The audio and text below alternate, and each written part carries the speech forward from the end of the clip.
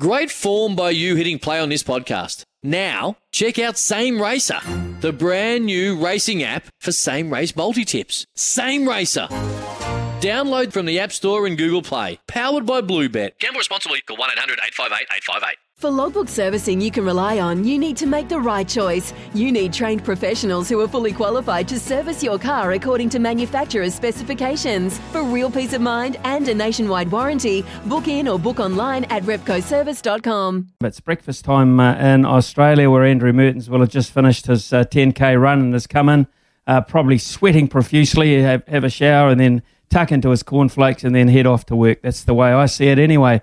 The great Mertz is with us now as we look forward to a weekend which introduces a new form of rugby, or is it an old form again in Super Trans-Tasman rugby? Look forward to that. Mertz, good morning to you. How are things tracking for you in Australia, mate?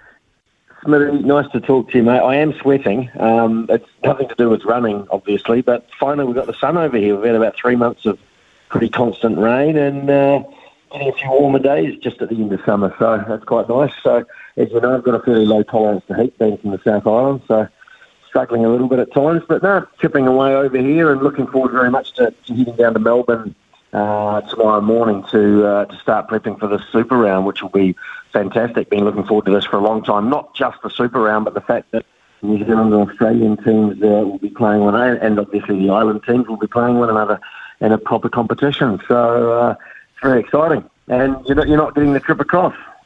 No, not this time round. We're just sending Marshall. We kind of figure Marshall and Mehrtens together again. Nice little reunion there would be good. So it'll be the old combo there. So look out. You won't have to look out for him. He'll be the guy with the shooting our mouths off together on Sunday. I think we're on the Crusaders Rebels commentary together. Now that won't be biased at all, will it?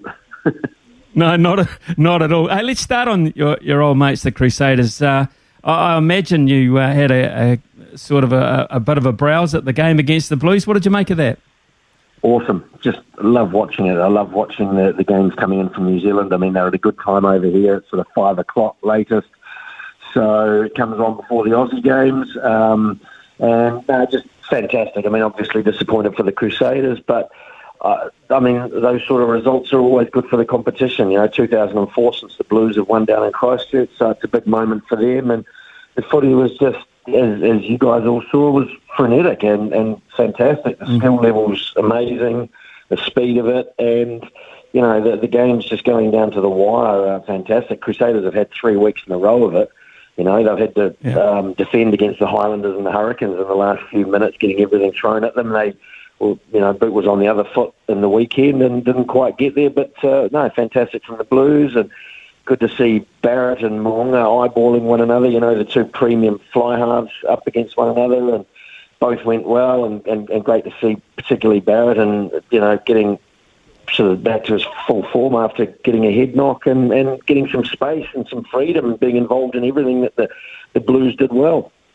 Mertz, will that type of game, that exhibition that we saw last Friday night, will that have sent a message to the Australian teams, or will they fully be aware of what's coming?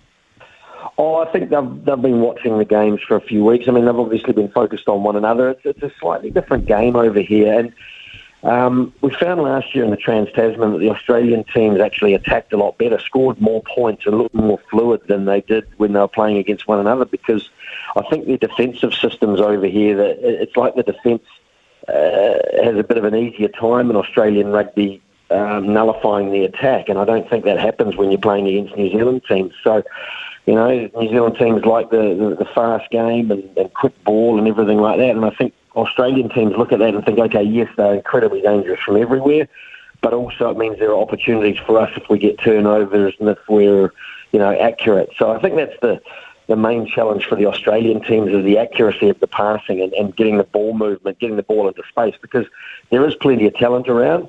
They've played for, probably a couple of decades now. They've really focused on a really hyper-structured game, believing that was the strength of the Brumbies from back in the day. Now, the Brumbies were very organised, but most of their strength came from fantastic decision-making from the likes of Gregan and Larkham and Rod Kafer and Joe Roff and that lot, So it's been a bit misunderstood here, but as a result, the last 2 decades, like I say, there's just been so much structure and organisation. They're very good at that here, but I don't think it helps them sometimes when the game breaks up, and that's where New Zealand rugby has been so strong and ahead of the rest for years. So, I like to think that the Australian teams will launch and just have a go. They know they need to make up points. The likes of the Reds and the Brumbies will be giving it everything, and they've got lots of talent throughout their teams, lots of Wallabies across both those teams. The Waratahs are stronger this year as well. So, I don't think it's going to be a walkover. Do I think the Australian teams are overall going to have better results against the New Zealand teams? No, I don't. But I think, they'll give it a good crack. Pace, physicality. I wrote down the 2 Ps. How does it compare? Will they get a comeuppance from the outset? I thought there might have been notes for, coming on to talk to me, mate. Pace and physicality. pace of the mouth is about it. That probably is the key. But similarly for the New Zealand team, they're probably going to find the games a little bit tighter than what they've been used to playing against one another. So that brings its own challenges in terms of, not forcing things a little bit too much and making too many errors and giving away the ball, because, the Australian teams, when they get the ball, they can hold on to it for a while and frustrate the opposition. So, there will be challenges, absolutely. Pace and physicality for the Australian team, but also I think the skill level and the ball movement is going to be their challenge. And I think for New Zealand, just playing that slightly different game, being a bit more circumspect at times. You don't want to completely go away from your instincts, obviously, but they just got to be mindful that Australia will probably try and slow down the game and go, a little bit more to set piece and be a bit more structured with their play. So it's shapes this pretty intriguing weekend, saying first time these teams are all playing against one another. Yeah, I'll get on to a couple of the matchups shortly, Metz, but one of the things that's been very concerning over here, I'm not sure if it's just because of this year or there's something different in the water, but discipline has been an issue everyone's been talking about on Monday mornings. We've had a lot of cards over here, and a lot of them are for points of contact, shoulder on head, etc. like that. Is it something you've been seeing over there as well, or not to the same extent? Yeah, mate, absolutely. It's been over here, I think. And I've got to be careful here, Smithy, because you know what I've been like about referees over the years, and it is a tough gig. There's a lot of things to look at, and I don't think there's a lot of consistency at the moment. That's probably the one accusation I would always level at the referees. There hasn't been much consistency, and there seems to always be a bit of a condescending attitude towards the players, which I don't like. But that's by the by. Let's move on from that. It's hard to get consistency because a lot of these actions, when you slow them down and the slow motion replays and stuff, they look a lot worse than what they are, and it looks like the players got a lot more time to make decisions. So I don't think we're using a lot of common sense in a lot of these decisions, but what's obvious is we just do need to start targeting a lot lower in the tackles, and that is for safety, and ultimately I think it's going to lead to a much better spectacle for rugby, because the lower the tackles you get, the more you'll get offloads and continuity, the more you're likely to get just attacking teams being able to go forward a little bit easier rather than get nullified and just stopped really quickly in their tracks, which leads to a bit of a dogfight at the breakdown and a slower game. So I think ultimately it's for the good of rugby if we just get players targeting a lot lower. And they've only got themselves to blame if they are genuinely going in targeting too high. But in saying that, some of the decisions that have been made, like Matt Tuamua got a yellow card a couple of weeks back when the player actually slipped and lowered himself massively going into contact. Tuamua had set up to hit pretty low, and he ended up hitting high, and that was just a bit of it seemed idiotic that didn't get taken into account. So I don't think the referees are very good at determining mitigating factors, and I think we're starting at the wrong point. I mean, that's a whole other conversation there, Smithy. I could go for a couple of hours on this, and I'm sure you don't want that. But I think we're starting with the result and then trying to work out if there's any mitigation.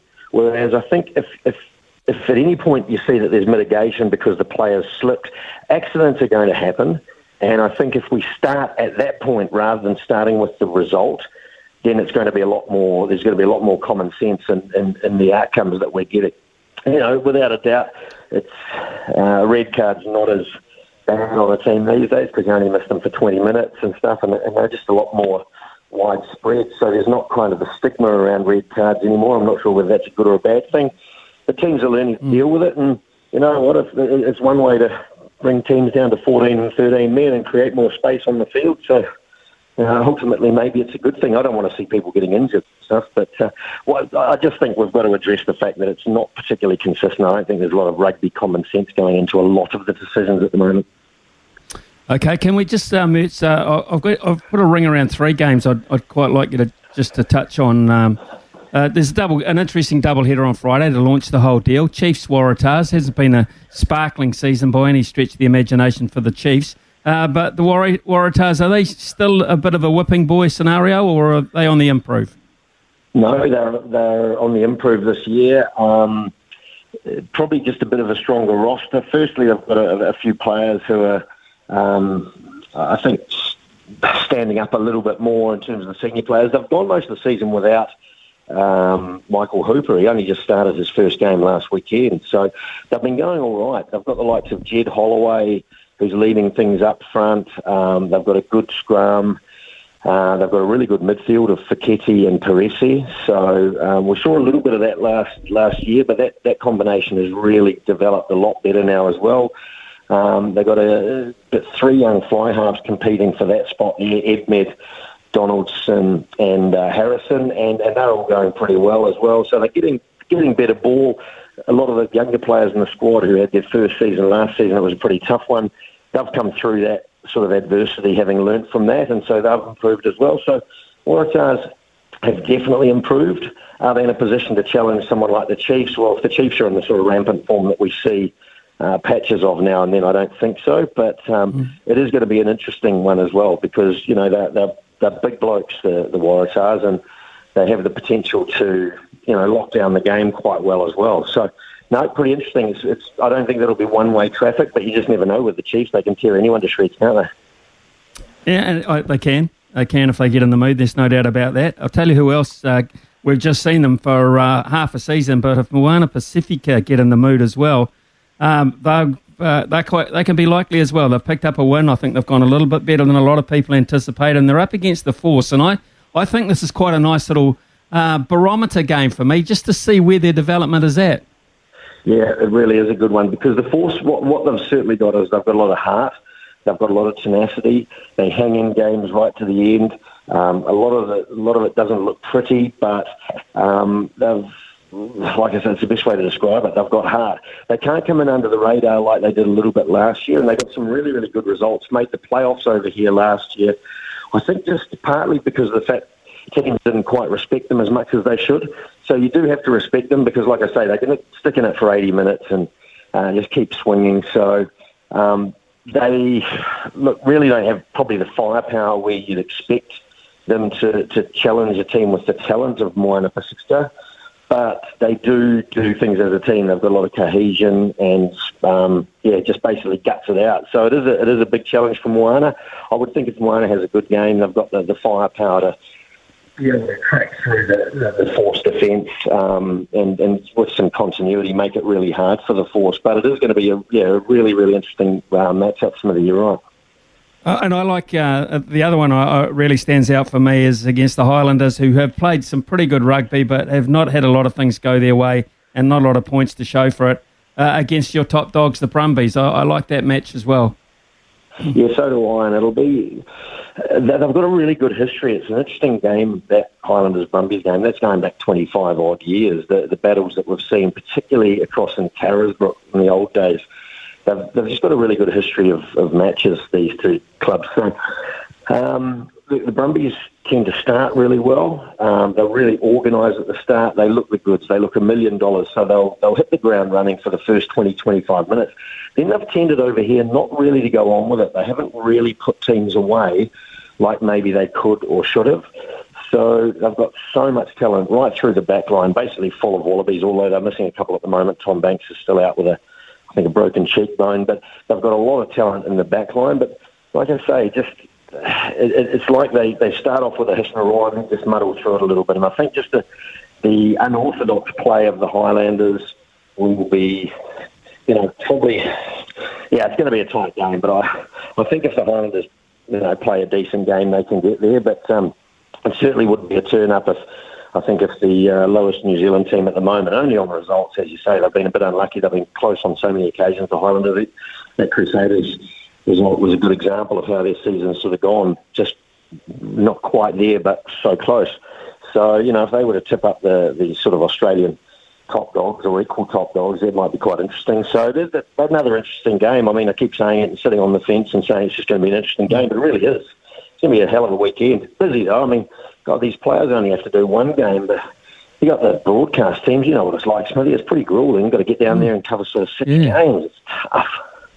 I know, mate. And the fact that you're only going 3 days in advance, with such a long journey for you too, is quite interesting.